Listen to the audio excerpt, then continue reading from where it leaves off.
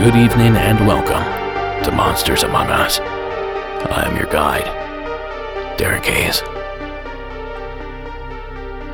Man, it's really coming down out there. An atmospheric river is what they're calling it. I guess it's part of the Pineapple Express. Well, here we call it about a foot of rain, and then about a foot of snow. It's really coming down out there. But you know, these are the kind of nights that are perfect for what we're about to do. Those cold, dark, stormy nights, huddled by the fireplace, if you're lucky, listening to spooky, unsettling stories. And that's exactly what I have lined up for you this evening. A bevy of terrifying tales, creepy chronicles, and sinister stories for your listening pleasure. So sit back, grab a blanket, and something warm to sip on, because it's time to get spooky. And tonight's first offering comes to us from my state of California, but the far opposite end. Michael, welcome to the program.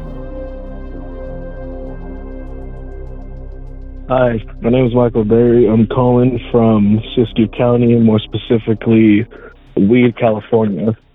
And my encounter actually takes place outside of Weed. So we were coming home from track and field event, and we were on the bus. There was probably 6 of us and the coach. I was sitting almost in the very back, but still somewhere in the middle, and everyone was sitting in front of me. We were all passed out because it was like 1 a.m. by the time we're driving, and I suddenly had the urge to look behind me, and when I did, I saw a kid who I've never seen before, and wasn't there before, sitting there looking forward, like at the bus driver. And I was like, what the heck? I was tired, so I thought my eyes were playing tricks on me, until I looked forward. I saw my coach looking back at the kid. Then he looked at me, looking at me like, you're seeing what I'm seeing, right? So we both looked back, and the kid was gone. Yeah, I can't really explain that, but it has been mentioned around Mount Shasta area, which is where it happened at. But yeah, that's my experience. Keep it spooky. Bye. Thank you, Michael, for calling in. Mount Shasta. Talk about a place that commands respect. Forget about the treacherous slopes, extreme weather, and high peaks, because the place is crawling with the supernatural. This is how the mysterious mountain was described in the book Weird, California. Weirdness abounds at Mount Shasta. No place in America is the subject of as many occult legends and stories as the majestic snow-capped dormant volcano, now called Mount Shasta, rising 14,162 feet above sea level in the Cascades and visible for over 100 miles in the magnificent north of the state. The mountain has been famed in folklore and metaphysical speculations for centuries. Shasta's story ties in disparate elements including white-robed phantoms, the fabled lost continent of Lemuria, underground cities, gold-bedecked tombs, and a host of the most colorful dreamers, holy men, and prophets this side of Tibet. But what that little blurb doesn't mention is that Shasta is also known for something else: missing individuals. Back in 1999, mountain climber Carl Landers vanished into thin air while attempting to summit the peak. Search parties never found a footprint, a body, a thread of clothing, not even bones. Landers isn't the only person who went up the mountain and never came back. In 2018 alone, 12 people went missing in Shasta County under unknown circumstances. So I spent 20 years on that mountain, on Mount Shasta, doing search and rescue. We've definitely had some mysterious disappearances on Mount Shasta. As you can see, it's a fairly open area. There's not much in the way of timber or anything. And to have somebody just completely disappear on you is sometimes just mind-boggling. That why can't I see somebody out here on this hillside? And if they were there, I probably would. Grizz was the lead investigator when Carl Landers disappeared 20 years ago. Now that clip courtesy of Into the Unknown on the Travel Channel and features search and rescue expert Grizz Adams. And as the host Cliff Simon mentioned, Adams was present for one of the mountain's biggest missing persons cases. So the point that I'm trying to get across here is that the place is weird, just as Michael told us. Even in the shadow of the mighty mountain, strange things have been reported.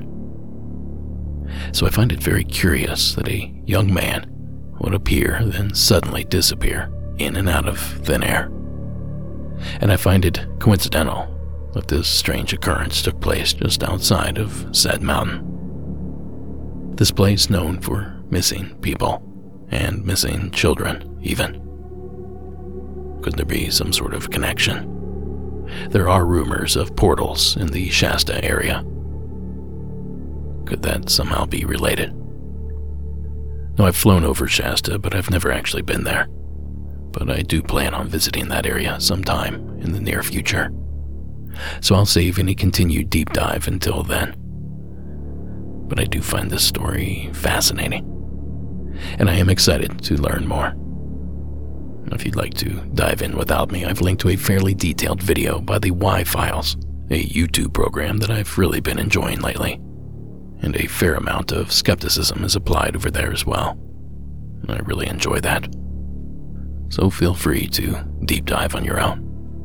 And thank you again, Michael, for sharing your entry. Now, folks, if you have a story you would like to share here on the show, simply shoot me a call on my toll-free hotline at 888-608-NIGHT. That's 888-608-NIGHT. Or record your story as a voice memo on your phone and email the file to me at monstersamonguspodcast@gmail.com. Remember, folks, please don't call me from a moving car. Oh, and also remember that I'm still in need of your hometown legend calls. I've had an influx as of late, but I'll still take as many as I can get. Also, if you're a government worker and you've experienced something strange, I need your entry for the Season 17 premiere episode, the Government Worker Special. I think that's really going to be an odd one. So I'm talking to you, postmen, municipal sewer workers, senators, dog catchers, and even the guy that mops the courtrooms late at night. If a branch or level of government cuts your paycheck, we want your stories. Just be sure to mention hometown legends or government workers early in your entry so I can find it easily. Now, speaking of entries, I have an unsettling one, locked and loaded. Now, a lot of us wish that we could somehow bring a lost loved one back, or that we could communicate for just one last time. They wish that until it actually happens. Penny from Colorado. The mic is yours. Hi, my name is Penny, and I am originally from South Dakota. I reside in Colorado. What I'm going to tell you happened about 10 years ago. I was born and raised on a reservation, American Indian Native American reservation in South Dakota. I was raised by my grandparents with 2 of my cousins and my sister.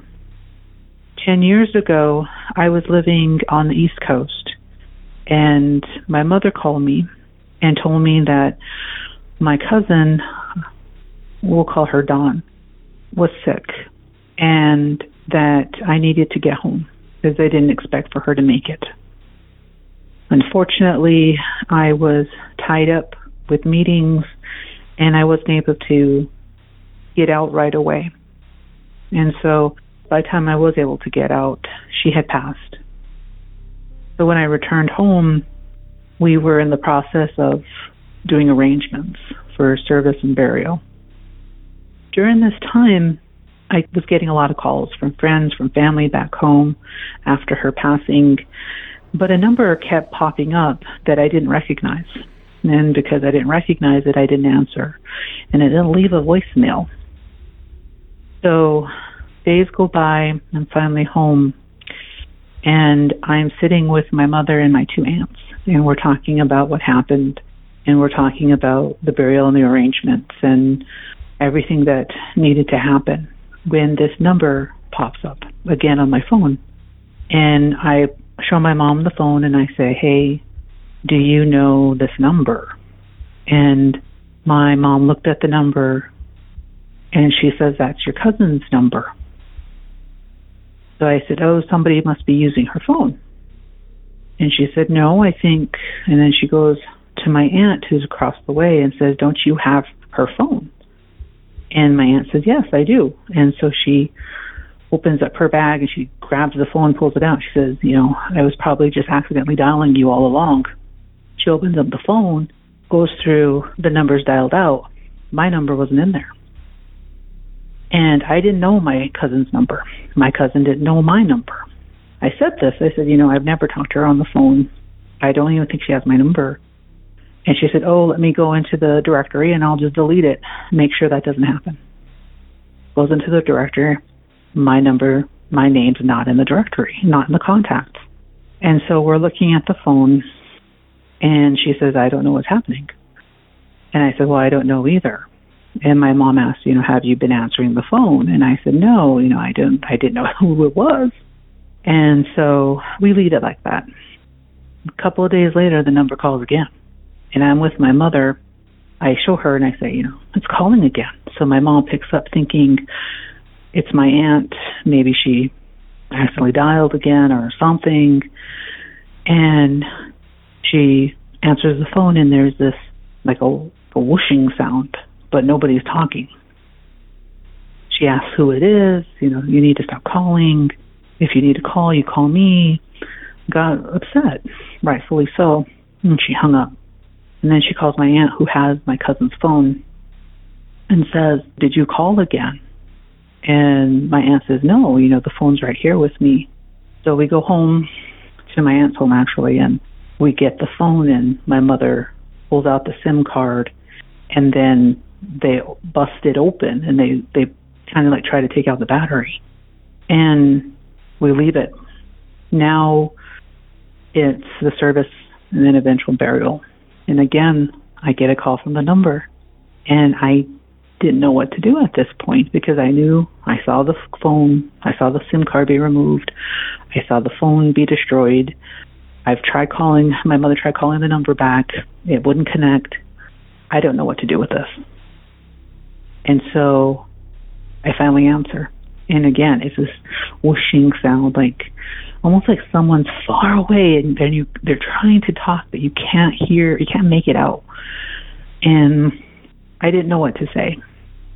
Listening to this whooshing sound, and I addressed her by her name, and I told her I was sorry. We hadn't spoken for years. It's just busy. People are busy. And I told her I was sorry that I hadn't come home sooner, and that she needed to stop calling me. And I hung up. At the burial, my aunt took the phone, or what was left of the phone, and she put it in the casket and buried her with that phone. I never got called again. I've thought about this a lot over the near on 10 years that has happened. I think, maybe it was a spam caller. Maybe somebody was playing games. Maybe, that somebody got reassigned the number. I tried calling it back, not that next day. Wouldn't go through. I don't have an explanation for this. And I don't know if there is one, even after all this time. But I think that personally that it was my cousin, because I was the only family member who wasn't able to get back in time to see her before she passed. And that maybe this was the only way she could figure it out. And if it was, I'm glad it happened. But it's still one of those things that you don't know, and you carry around. I wanted to share this with you. I am a subscriber, and I listen to your podcast every week, and I appreciate all you've done, and thank you.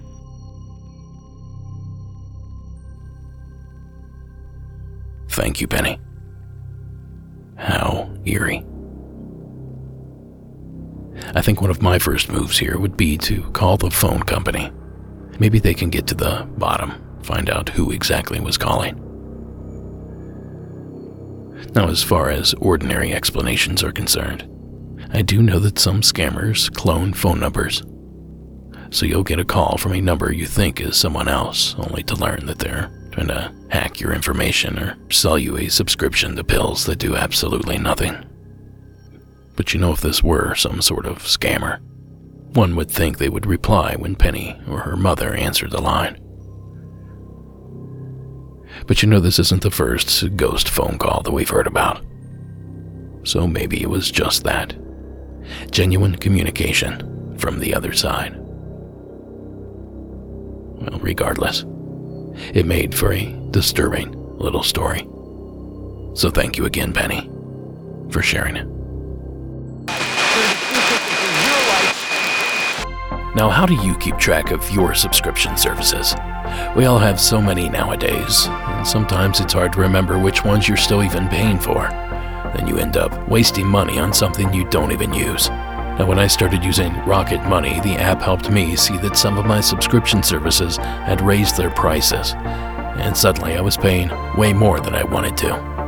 Now, Rocket Money made canceling these subscriptions quick, easy, and painless. Rocket Money is a personal finance app that finds and cancels your unwanted subscriptions, monitors your spending, and helps you lower your bills. I love that Rocket Money shows me what subscription charges are upcoming, so I can budget better and cancel unwanted subscriptions before I'm charged again. Rocket Money has over 5 million users and has helped save its members an average of $720 a year, with over $500 million in canceled subscriptions. So stop wasting money on things you don't use. Cancel your unwanted subscriptions by going to rocketmoney.com/Monsters Among Us. That's rocketmoney.com/Monsters Among Us. rocketmoney.com/Monsters Among Us. Now, as always, supporting our sponsors supports the show. So thank you for listening. Now back to that stuff that goes bump in the night. Get a quote. Safety. Now, folks, this next one is a new take on an old detail.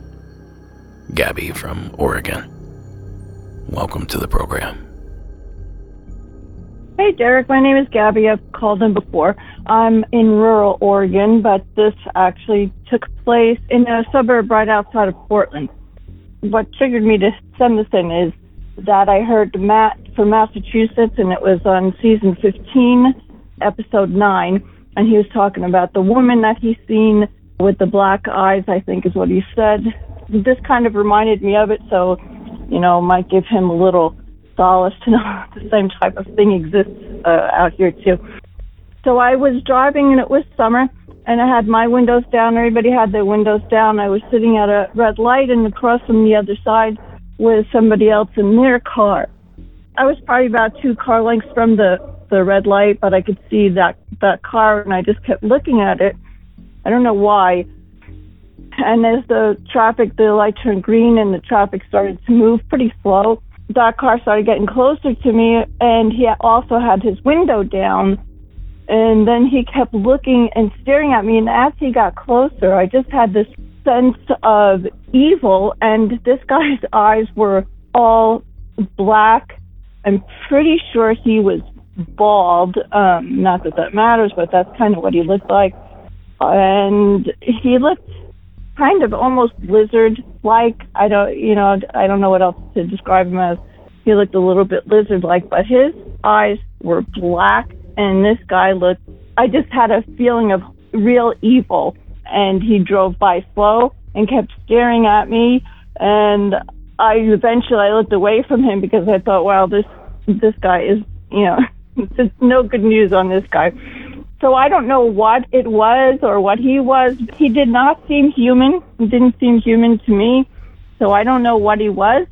I just had a real sense of evil when he drove by my car, and he just kept staring at me, and he had this grin on him.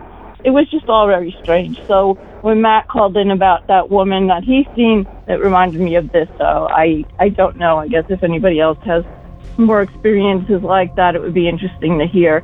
Anyway, all right. Thanks, Derek. Thank you, Gabby. Talk about disturbing. That guy sounds like someone you would see on a Ripley's Believe It or Not TV special back in the 90s or something. Then again, I've been to Portland, and it also sounds like some of the residents of the Rose City that I saw walking around. Simply put, Portland is a weird place. Now don't get me wrong, it's great. I love it up there. But damn if it isn't weird. But a sinister-looking man with all black eyes, could that be some sort of body alteration? Is that sort of thing even possible? What exactly would explain that part of Gabby's story? Well, believe it or not, it is possible. And believe it or not, people out there are having it done. They call it scleral tattooing, and it's even more dangerous than it sounds. People are getting their eyeballs tattooed. They're getting colorful eyeballs, they're getting black eyeballs so you look like a doll and people can't see where you're looking. The technical term is scleral tattooing. So tattoo ink is being injected with a needle beneath the outer filmy layer of the eyeball, which is called the conjunctiva. That ink is then sitting in a blob between the conjunctiva and the white of the eye, which is the sclera. The ink then travels around between those two layers and colors the white of your eye or the sclera, whatever color ink you've injected. The result is permanent and you can't reverse it. That needle can go too deep and actually puncture the globe of the eye. This can cause the eyeball to rupture or decompress. That can affect vision. Also, ink can then be injected into the inside of the eyeball. That can cause infection, inflammation. It could also interfere with the cells that are in the eyeball, which is responsible for determining vision, and also can cause separation of your macula, which can then lead to blindness. Now that clip was from the YouTube channel of Dr. Matthew Shulman.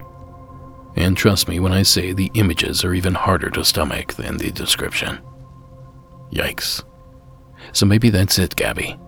Maybe it was just someone that had his sclera tattooed. Or maybe it was one of those black-eyed kids, all grown up. Thank you again, Gabby, for sharing the phone call. Now next, we head to my boyhood home of Ohio, where Tevis has a story for us. Hi, Derek. My name is Tevis, and I'm from Ohio. One of my employees asked me to call in and share my story. My story is actually about my childhood home. We lived together in a split-level house in Columbus, Ohio. My parents, my sisters, typical thing, subdivision, lots of houses, kids on a busy street. Everything was fine. There was no crazy things happening while my dad lived there. Before my parents divorced, my dad actually installed some old barn siding in the lower base level of our home. It went around the entire room, and it ended at the top of the stairs. We later heard that from some people that you're not supposed to put old barn siding in your home. Evidently, you're supposed to burn a barn and not reuse the wood. So that leads into, well, what happened in our home. After my dad left, he moved out a couple years later, my mom started to notice some changes. In the lower level of the house, we had a family room, wood stove, couch, and TV. Our laundry room was down there in our extra bathroom. And we always played and watched TV down there. But every night, my mom would close the drapes. And this set of windows was like 25 feet long. And it would take forever to pull that chain just to close those drapes. And every morning when my mom got up, she would notice the drapes were open. She just assumed the kids were doing it. But then she started to realize that she was up before the children. So she started to ask each of us girls, did you open the drapes this morning? We all said no. Kids don't really care about the drapes. So this went on for a couple days. It started bothering my mom, and she was afraid somebody was getting in the house at night. She's a single parent. So she talked to the neighbors across the street, and they called some people. And these investigative people came over and noticed the barn siding right off and told us the legend about, not putting it in your house. You have to burn the barn and, don't reuse the wood. So they were curious. They immediately thought we had a spirit in the house.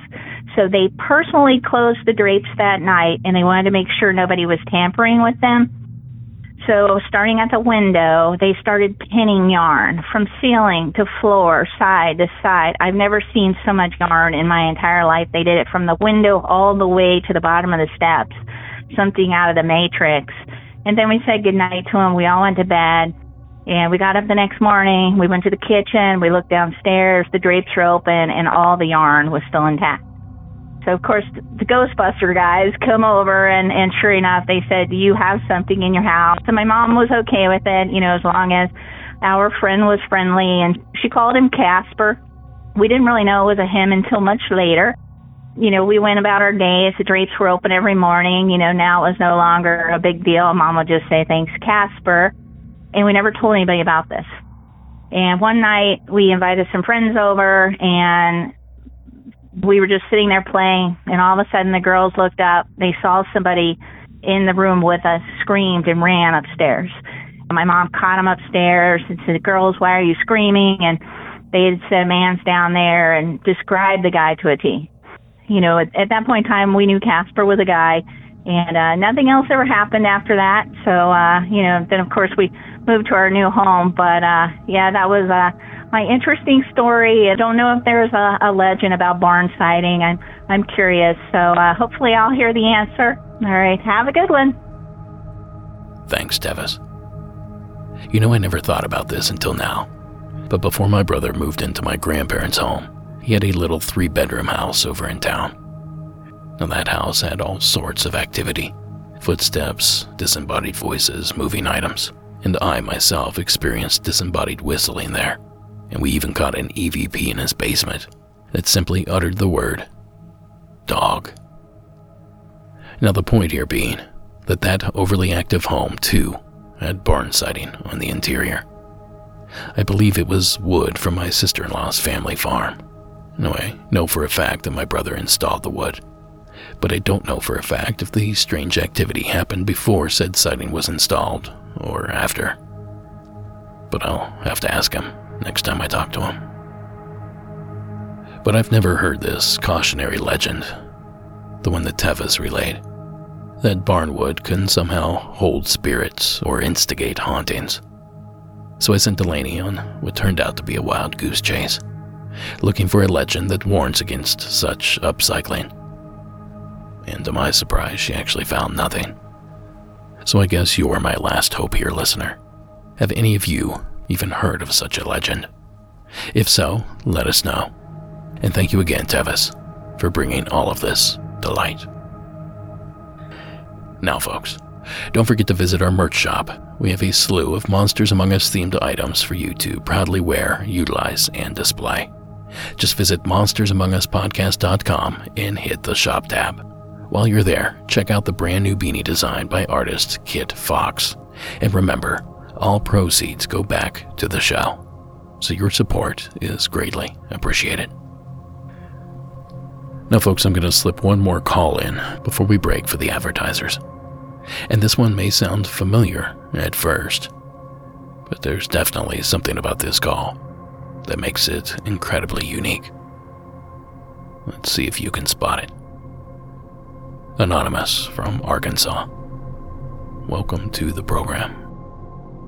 Hey, this story happened to me in December of 2020 in Fayetteville, Arkansas at about 12:30 at night. And it was a pretty clear night. You could see lots of stars and lots of air traffic. And I was out by a farm near some national forest land. And I got out of the car to let my dog run around, and I was looking up at the sky, looking at all the stars, and noticed a black patch coming my way. As I focused on it, it came right overhead of me.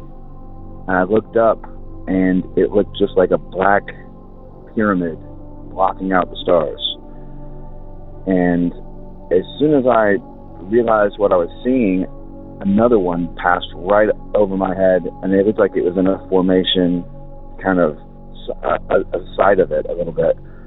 And they were heading north at about 600 knots, at about 8,000 feet. And this was, like I said, about 12:30 in early December of 2020. And they were heading right towards an airport called XNA, which was closed for flights for the evening, which I guess is how they could fly so low over it. And when I looked at the vector on the air traffic control map, it looked like the direction they were going was heading right towards the stealth bomber base in Missouri. But they didn't look like stealth bombers. Stealth bombers are long and look like a bat and are flat. These looked like absolute pyramids, except flattened pyramids. You could tell that they had a shallow slope to them, but they weren't aerodynamic at all. They didn't make any noise.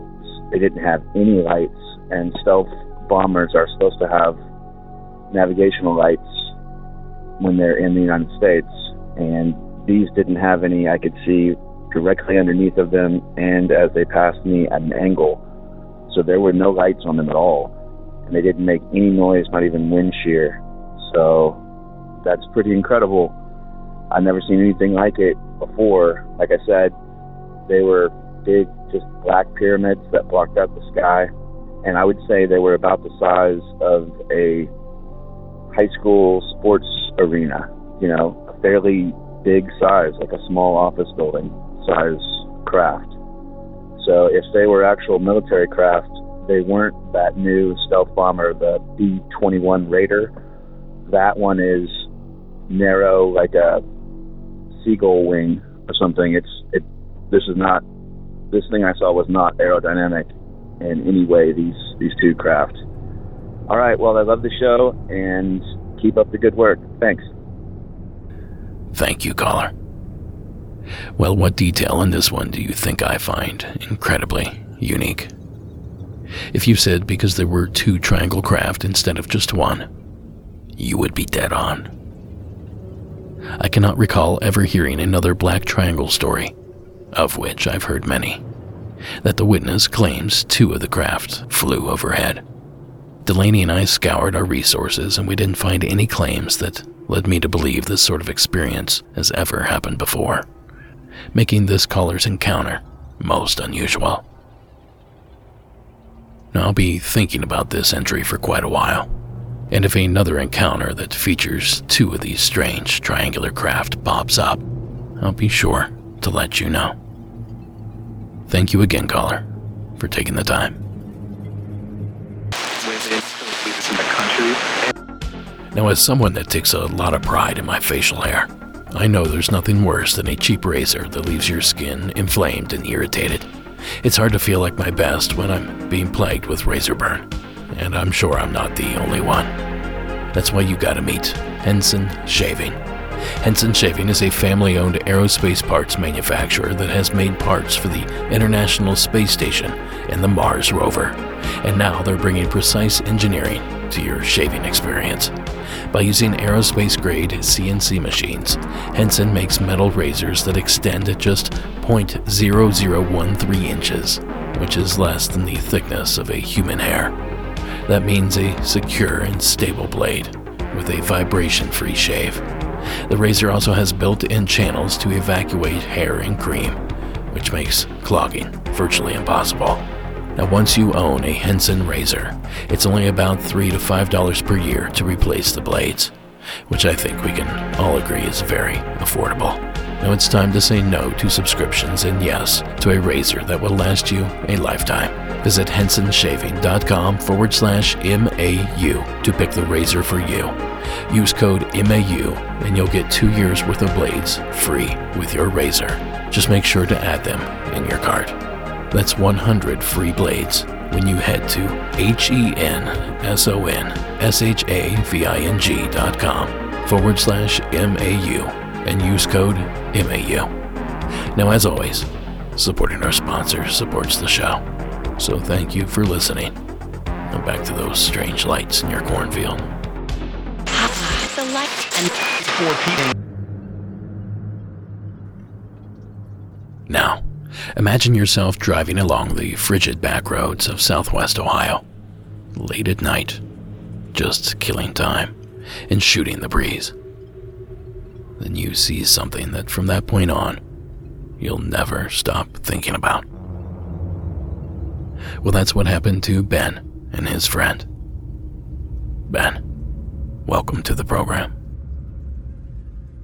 Hi there, my name is Ben. This encounter happened near London, Ohio. I think it was around 2014, 2015, somewhere around there. I haven't really had any paranormal experiences except for possibly this. I'm really not sure what to make of this. But basically this occurred on a very cold night. It was, I think, around January, I think, like I said, 2014, 2015. It was when we had a really bad Arctic blast or whatever you call them. I mean, it was super duper cold. I think it was like -5 with the wind chill or something that night.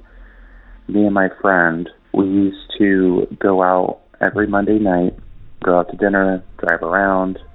And in this part of Ohio, as most of Ohio is, pretty flat, very typical Midwestern farm town kind of thing. And we went to dinner, did our thing, we came back, and what we usually would do after dinner was go on a drive, just relax in the car, just talk, catch up, whatever. And we took a different route home just to mix it up a little bit. And it was pitch black outside, very, very cold. We took this different road, and it was a really windy road. And once we turned this corner, and my friend was driving, and it was pitch black, there was nothing around us. All of a sudden, there was this guy on the side of the road, no flashlight, totally snuck up on us. Absolutely no indication of him anywhere. He did not have a flashlight, and he didn't even look like he had a coat on. And it scared the crap out of us because, I mean, we just rounded a corner and all of a sudden there's this guy just walking on the side of the road. And he didn't even seem to notice us, but we noticed him. It was just really crazy because, like I said, it was, you know, in the negatives with the wind chill. And I don't even know why we decided to go out. It was probably not the smartest idea to go driving around when it was that cold, but it was just in the middle of nowhere. And it was just like time kind of stood still in that moment, because once we turned the corner and we saw him, I mean, we didn't turn around to see if he needed help or anything. We just kept going, but it felt like time had just stood still. Like we were just in shock. So very weird feeling that I've never experienced before and I haven't experienced since. There was a house like deep back in the part of the wooded farmland. I'm not even sure how to describe that area really. But the only explanation I can maybe think of is sleepwalking. even then, I have a hard time believing that myself. I'm just not really sure what to make of it, because it was so cold. He did not have a flashlight. It was pitch black, middle of nowhere, maybe just that one house, and that was it for quite a ways. So I'm not sure if it was a ghost. I'm not sure. Shapeshifter, I don't even know. And I really don't remember what all the guy was wearing, but I do remember that it didn't look like he was wearing a coat in the split second or two that we saw him. It was just something that has stuck with me all these years because I'm just not sure what to think of it. And my friend and I, once we kind of got out of our shocked phase, we were like, what the hell was that? I mean, what is that guy doing? And we both, tried to come up with lots of explanations, like perhaps he was sleepwalking, or perhaps he just didn't have a care in the world and just was suicidal, or this was just a ghost or something. I mean, I'm really not sure what to think of it. I mean, I don't know much about sleepwalking. I mean, obviously, you're still asleep when you're walking, but I feel like with it being that cold, something could have woken him up. Like it was too cold out or something. I'm not really sure. But it was just so surreal and just something that we were not expecting, and really just trying to figure out what other possible explanations it could be. It was just creepy. And I don't live there anymore. I live here in Tennessee now, but I've kind of wanted to go back to that location just to kind of, I guess, jog my memory a little bit and kind of just look at the area more in the daylight to see if there could have been any more explanations. But I have gone down that road before then in the daylight, and there just wasn't anything really there. Anyway, that's my encounter. Thank you for using it if you do. And I love the podcast. Keep up the great work. Bye. Thanks, Ben. No, I don't know a lot about sleepwalking, but I do know a lot about ghosts, or at least more than the normal everyday Joe six-pack. So I can't comment on Ben's theory that perhaps it was a sleepwalker, although I will agree with him that you would think sub-zero temperatures would be enough to wake anyone up. Just imagine how cold their feet would have been. And instead of offering up medical conditions and mental disorders to explain this unusual sighting, I'll offer up a specific paranormal legend from the London, Ohio area that could help explain what Ben saw that evening, if you believe that sort of thing at all.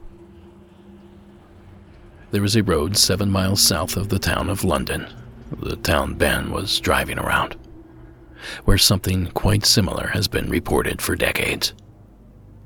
This info, courtesy of OhioExploration.com. Van Wagoner Road. This stretch of road near Maiden Higgins Road is said to be haunted by a ghostly woman wearing a white nightgown. It is believed that she was killed in a nearby house by her husband, who was never charged. Her body had been found in a well on the property about a week after she disappeared.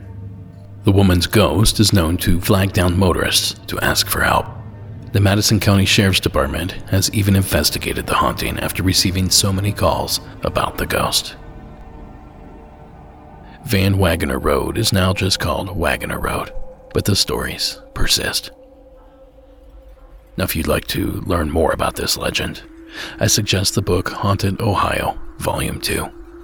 It seems to have the most detail of any version of this tale out there, and it's a fun little book series, one that I grew up reading on repeat.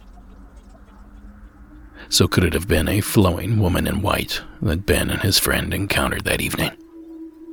He didn't mention a gender that I could remember, so I guess this is entirely possible. But just in case you're not satisfied with what I found, I did dig up another legend from that exact area that seems to offer up another, albeit equally as ghostly, suspect. Old Xenia Road Woods, a small patch of woods located at the intersection of Old Xenia Road and Robert Mill Road, just south of London, is reportedly haunted. Legend says a pioneer family was massacred by either Indians or bandits at the site. People have reported seeing figures running through the woods, both during the day and at night. Eyewitnesses have seen a woman's ghost wandering in the woods while driving by at night. A house and a barn in the woods is reported to be the epicenter of the haunting. And wouldn't you know, that location is a mere 5 miles outside of the town of London. So what do you think? I grew up in Ohio, and I know how cold it can get there. So at a certain point, a ghost makes much more sense than someone out there without a coat. Thank you again, Ben, for the fun little deep dive. Now don't forget, if you're in Australia, or you will be at the end of this month, our film Shadows in the Desert, High Strangeness in the Borrego Triangle will have its international premiere at the Cinema Nova Science Fiction Film Festival in Melbourne on the 25th of February at 1 p.m. Hit up the show notes for more details or visit borregotriangle.com. And for the rest of you, the film releases domestically on March 5th. You can rent or purchase the film through Apple TV, Amazon Prime, and a number of other locations. More on that to follow in coming weeks. And for you Kickstarter backers, we're ordering those DVDs this week. Finally. Which has been the holdup this entire time. And we're just waiting for the green light from the distributor. So those packages will be going out soon as well. I can't tell you how excited we are to get this film out in front of everyone. Now, to say this next entry is a weird one would be an understatement. Please welcome Jordan from Colorado. Hey, Derek, this is Jordan calling from Colorado. I lived in Denver for most of the early 2000s. This story happened in about 2012, 2013, I think. I was staying at my then girlfriend's house, which was kind of an attic apartment right off of Colfax in Denver, which is kind of an infamous street for sort of rough business to happen. We were fast asleep, and about 2-3 o'clock in the morning, I was woken up by the loudest, most god-awful roaring sound that I had ever heard in my life. And the only way I can describe it is it almost sounded like an ape or like a gorilla or something, and it was coming from the alley behind her house. Just this, and it felt like it shook the walls of the apartment. And I shot up out of bed, and somebody else in that alley must have heard it too, because I heard a guy start yelling, "Help me! Help me! Help me!" And I remember I could hear him run all the way down the side of the house out onto the street proper. It was almost like a Doppler effect thing. I could hear him run all the way.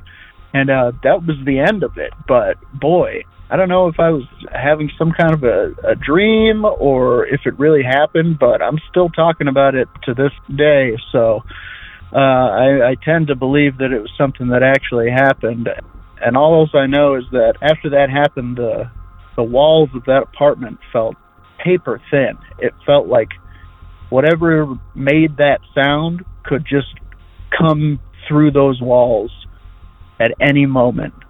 And I sat there for about 10-15 minutes just making sure there was nothing else gonna happen. And it just stuck with me, the kind of fragility and just vulnerability that I felt after hearing such a massive, terrifying, predatorial sound. My girlfriend didn't wake up, so either she's a deeper sleeper than I am, or maybe it was something that only I could hear. But anyway, love the show. Keep up the good work. Thanks a lot. Thank you, Jordan. See, it's pretty weird. A gorilla or something else large roaring in downtown Denver.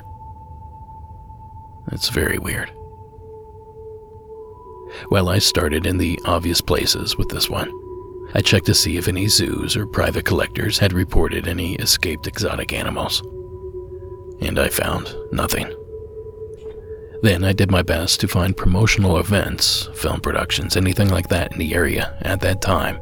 Something that could explain where this unsettling sound originated. But again, I found nothing. That's when I did a blanket search for strange roaring sounds in the greater Denver area. And that's when I hit pay dirt. The following YouTube video was uploaded on February 7th, 2012, and was recorded in the Denver area, roughly the same time that Jordan claimed to have heard his mysterious growler. Now, this video was recorded from the witness's front yard and shows several neighbors coming out of their houses to hear the sound as well. Here's a short portion of the sounds recorded that night, courtesy of Provost Shane on YouTube. Are you hearing this? Yeah. What the hell? It's like construction or something on the highway? Whoa!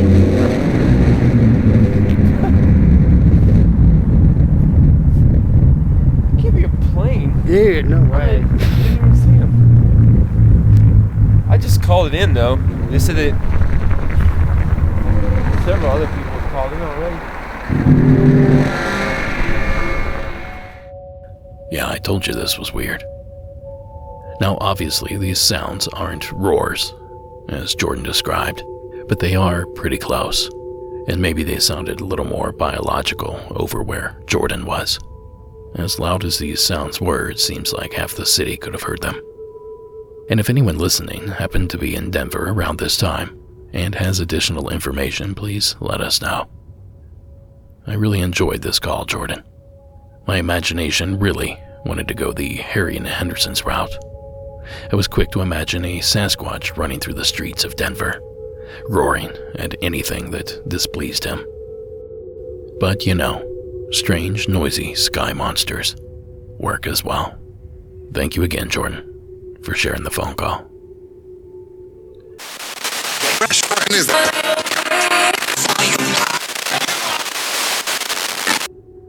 Well, if you thought that last one was weird, wait until you get a load of this next one. John from New York. Welcome to the digital airwaves. Hey, good afternoon. My name's John Mariacher. I live just outside of Buffalo, New York. This event happened about 6 years ago. There was 3 other people with me, my daughter, her friend, and my son. They were around 14 and 15 years old. It was actually August 1st, and we were in a park about 25, 30 miles east of Buffalo, New York, as I mentioned. And it was about 1 o'clock in the afternoon, and we were hiking through the woods. As we were hiking, we were in single file. My son was in front. I was behind him, and my daughter and her friend were behind me, and we were on a hiking trail. We were in the woods maybe about 15, 20 minutes. We had noticed prior to the actual event that it had gotten fairly quiet, which was unusual, obviously, for 1 o'clock in the afternoon. We should have been hearing all kinds of animal noises, and we didn't. And I had mentioned it maybe 2 to 3 minutes before our experience. So anyways, as we're walking, we heard this loud crash. It was a very loud noise, loud enough to startle us. And it was probably about a 45-degree angle to our right over a little, I would say, not a ravine, but just a slight grade downward. So we hear this loud crashing sound, and initially what I thought it was either a tree had fallen or a huge branch had fallen and hit the ground, and my immediate reaction was, thank God it didn't fall on us. So we hear this crash, everybody kind of like is startled and makes a noise like, oh geez, what was that? It was probably, as I mentioned, it was about a 45-degree angle from us, maybe about 30 to 40 feet away. So we walked over to where we had thought this impact would be, and there was nothing there. And as me and the kids are looking around, this is just seconds after the noise, we're looking all around. They're like, Dad, what made that noise? And I'm thinking to myself, I have no idea. Now, as I said, it was a bit of a gradient there. So I instructed the kids, everybody, to kind of walk in a circle. I thought maybe a huge branch had fallen and hit the ground and rolled. We're walking around, and there's nothing. Now, this is, again, now we're about maybe a minute or two after the noise. And the ground was actually soft because it had rained a few days leading up to when we were out hiking. For whatever made that loud of a noise should have left an impact crater. There was nothing. There was no impact crater. There was nothing that could have fallen out of that tree. It was a big tree that it was kind of near, so I thought maybe a branch had fallen off of it. But there was no sign of anything. So now we're maybe 4 or 5 minutes in, and the kids are getting spooked. I'll admit I'm getting spooked. I'm like, I have no earthly explanation for what just happened. Now, the kids come back to me after kind of doing a search, and well, my daughter did, and my younger son, my daughter's friend, was still looking around, and I looked at my daughter and I said, honey, did you see anything when you heard the noise and looked? And she said, yes, I saw like a black image, but it was flashed. It was just a millisecond. I saw it and it disappeared. And she said it was maybe about 4 feet high and about 5 to 6 feet long. And I had saw the same thing. I'm like, holy cow. I heard the noise, and when I looked, I saw a black flash. And as I said, this is all within minutes of experience. It didn't take us long to look around the area and discover there was nothing there.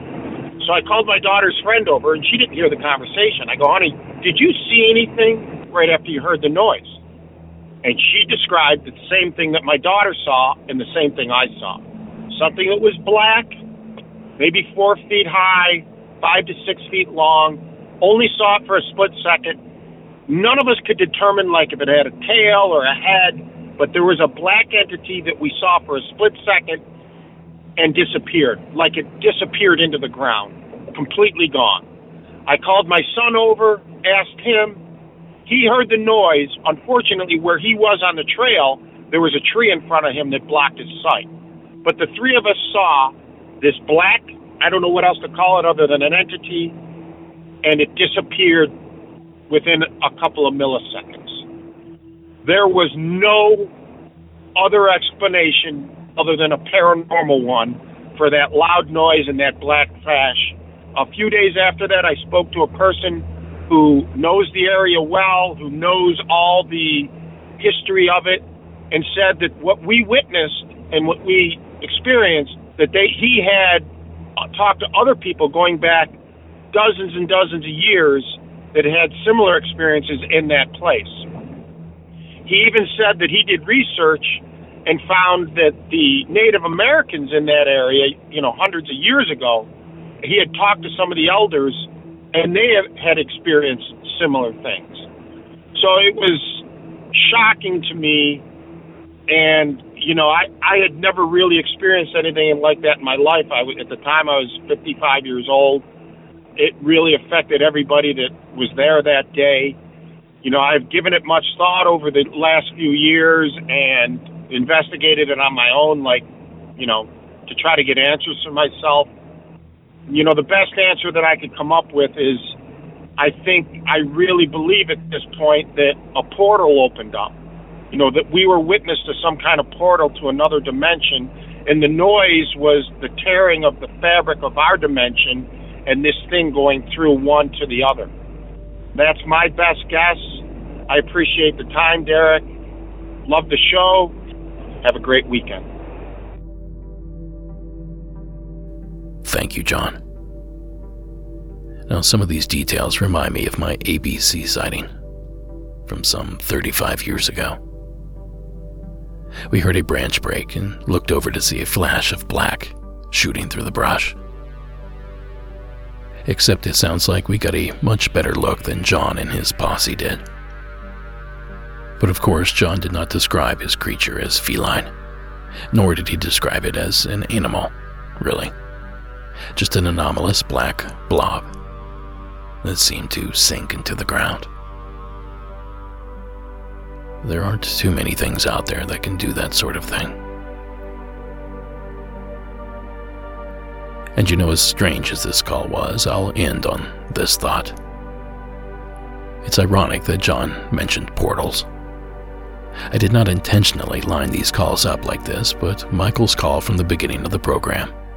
It took place near Mount Shasta, a place long rumored to be home of a series of portals that transport whoever enters through them to far-off, distant lands and/or dimensions. Now, if you're skeptical like me, you may be wondering, is such a thing even possible? Well, coincidentally, that video by the Y-Files that I suggested you watch, if you're interested in the Mount Shasta mystery, well, it goes into detail on just how such a thing might be possible. And here's a short clip explaining that theory. In 2013, NASA discovered a phenomenon called an X-point. X-points are places where the magnetic field of the Earth is directly connected to the magnetic field of the Sun. This is an uninterrupted path of energetic particles leading from our planet all the way to our star, 93 million miles away. Another study confirmed these portals and found some of them are short-lived, opening and closing very quickly, but others are stable for long periods of time. Now, obviously, we can't use these portals to travel. Yet, but there is science to support that the Earth is magnetically tethered to the Sun. So hypothetically, this sort of thing is possible. But it's hard not to wonder why this is possible. Why hasn't it happened before? Well, according to at least one man, it already has. His name was Hank Craftsman, and that portal was supposedly located in the Grand Canyon, of all places. Craftsman was a student in the early 1960s when he befriended another student named Kopavi, a member of the Native American group, the Hopi, who live in and around the canyon. According to Craftsman's accounts, Kopavi once led him deep into the wilderness to reveal the spectacular truth. Craftsman says that he was blindfolded by Kopavi and led on a long journey via horseback until the blindfold was removed, and Craftsman found that the pair were facing a vast and apparently solid rock face. However, when Craftsman placed his hand onto the rock, it actually went through what was there. Craftsman suggests that the hidden location was actually a portal or vortex of some kind then, between Earth and another dimension. Walking through the portal, Craftsman was allegedly led through a series of chambers until the world opened up and an entire city spread out before him. An apparently ultra-advanced metropolis with unfamiliar technology. It was as if it were all cloaked by the rocky enormity of the Grand Canyon. It proved to be the one and only time that Craftsman visited this place, despite various attempts made by him in the following years to relocate it. As the claimed portal has never been found by anyone else either, his story has again been widely met with skepticism, but Craftsman maintained it until his death in 2010. Now that clip on behalf of Unveiled over on YouTube. So look, John, I'm certainly not saying that this proves that you're correct, that you heard some sort of portal opening up. But I guess I am saying that it is at least possible. So thank you again, John, for calling in. And let this be a warning to all of you adventurers out there. If you see some sort of doorway in the woods, maybe it's best not to go in it. But if you do, and you live to tell the tale, please give me a phone call.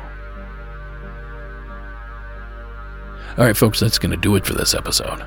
Monsters Among Us is written and produced by me, Derek Hayes. Copyright Red Crow Media. Additional support is provided by Sarah Carter Hayes and Delaney Bowers. All media used in this production is done so under the protection of fair use. Please follow us on social media, YouTube, and leave us a rate and review wherever possible. And finally, tonight's score was provided by Armchair Ambiance, Co.ag Music, and Carl Casey and White Bat Audio. Thank you so much for tuning in.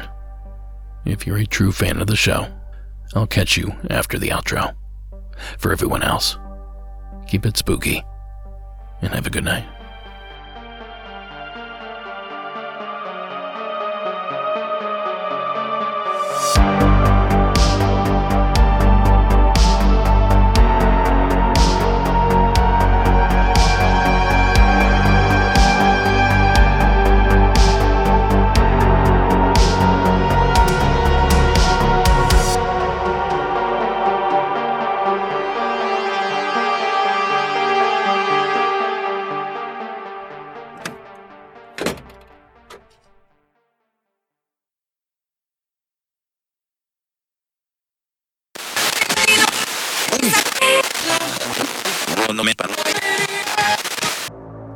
Now tonight's secret entry is an eerie little number by Ethan in that state up north.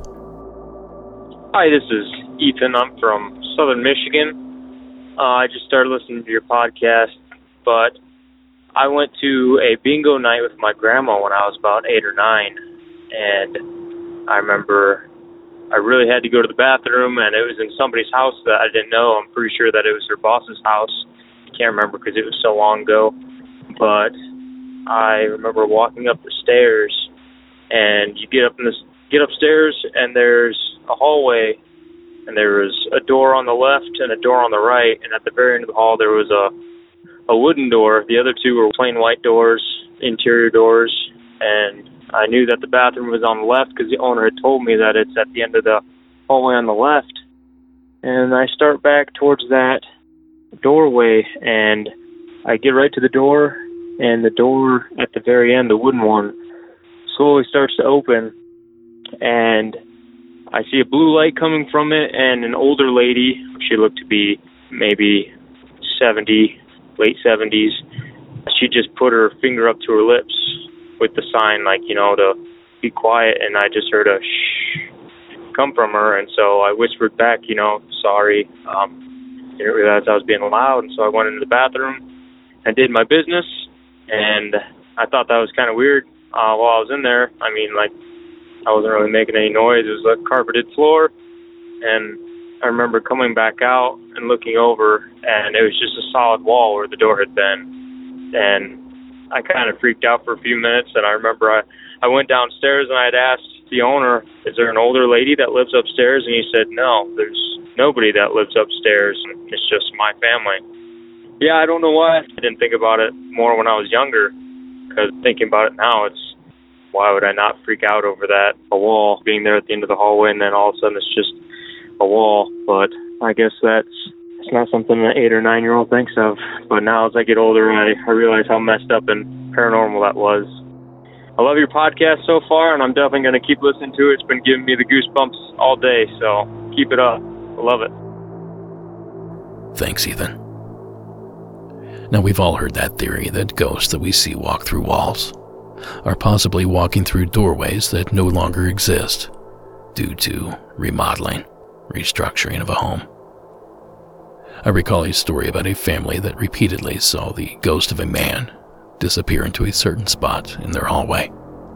And it wasn't until years later that they found the original plans of the home that they realized that there used to be a doorway in that very spot, but it was covered up during the last renovation. I really enjoy stories like that, because to me it offers up a certain amount of validation, if not to the general public, but at the very least to the witness. So I thank you again, Ethan, for sharing the entry. I just couldn't imagine running into something like that as a young child.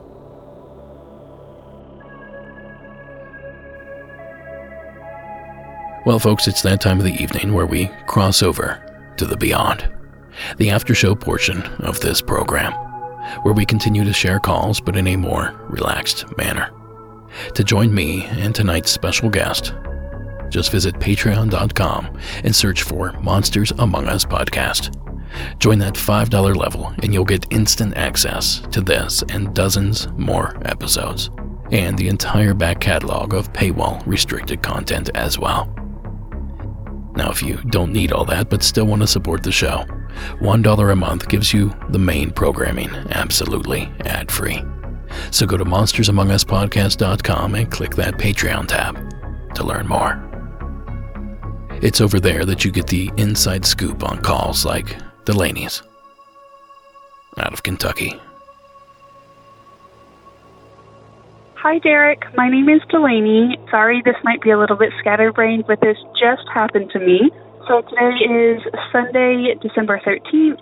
It's about 8 o'clock in the evening, and I went for a drive. I live in Somerset, Kentucky, so as you know, it's an area of high strangeness. And I was actually on Highway 192, and so that takes you through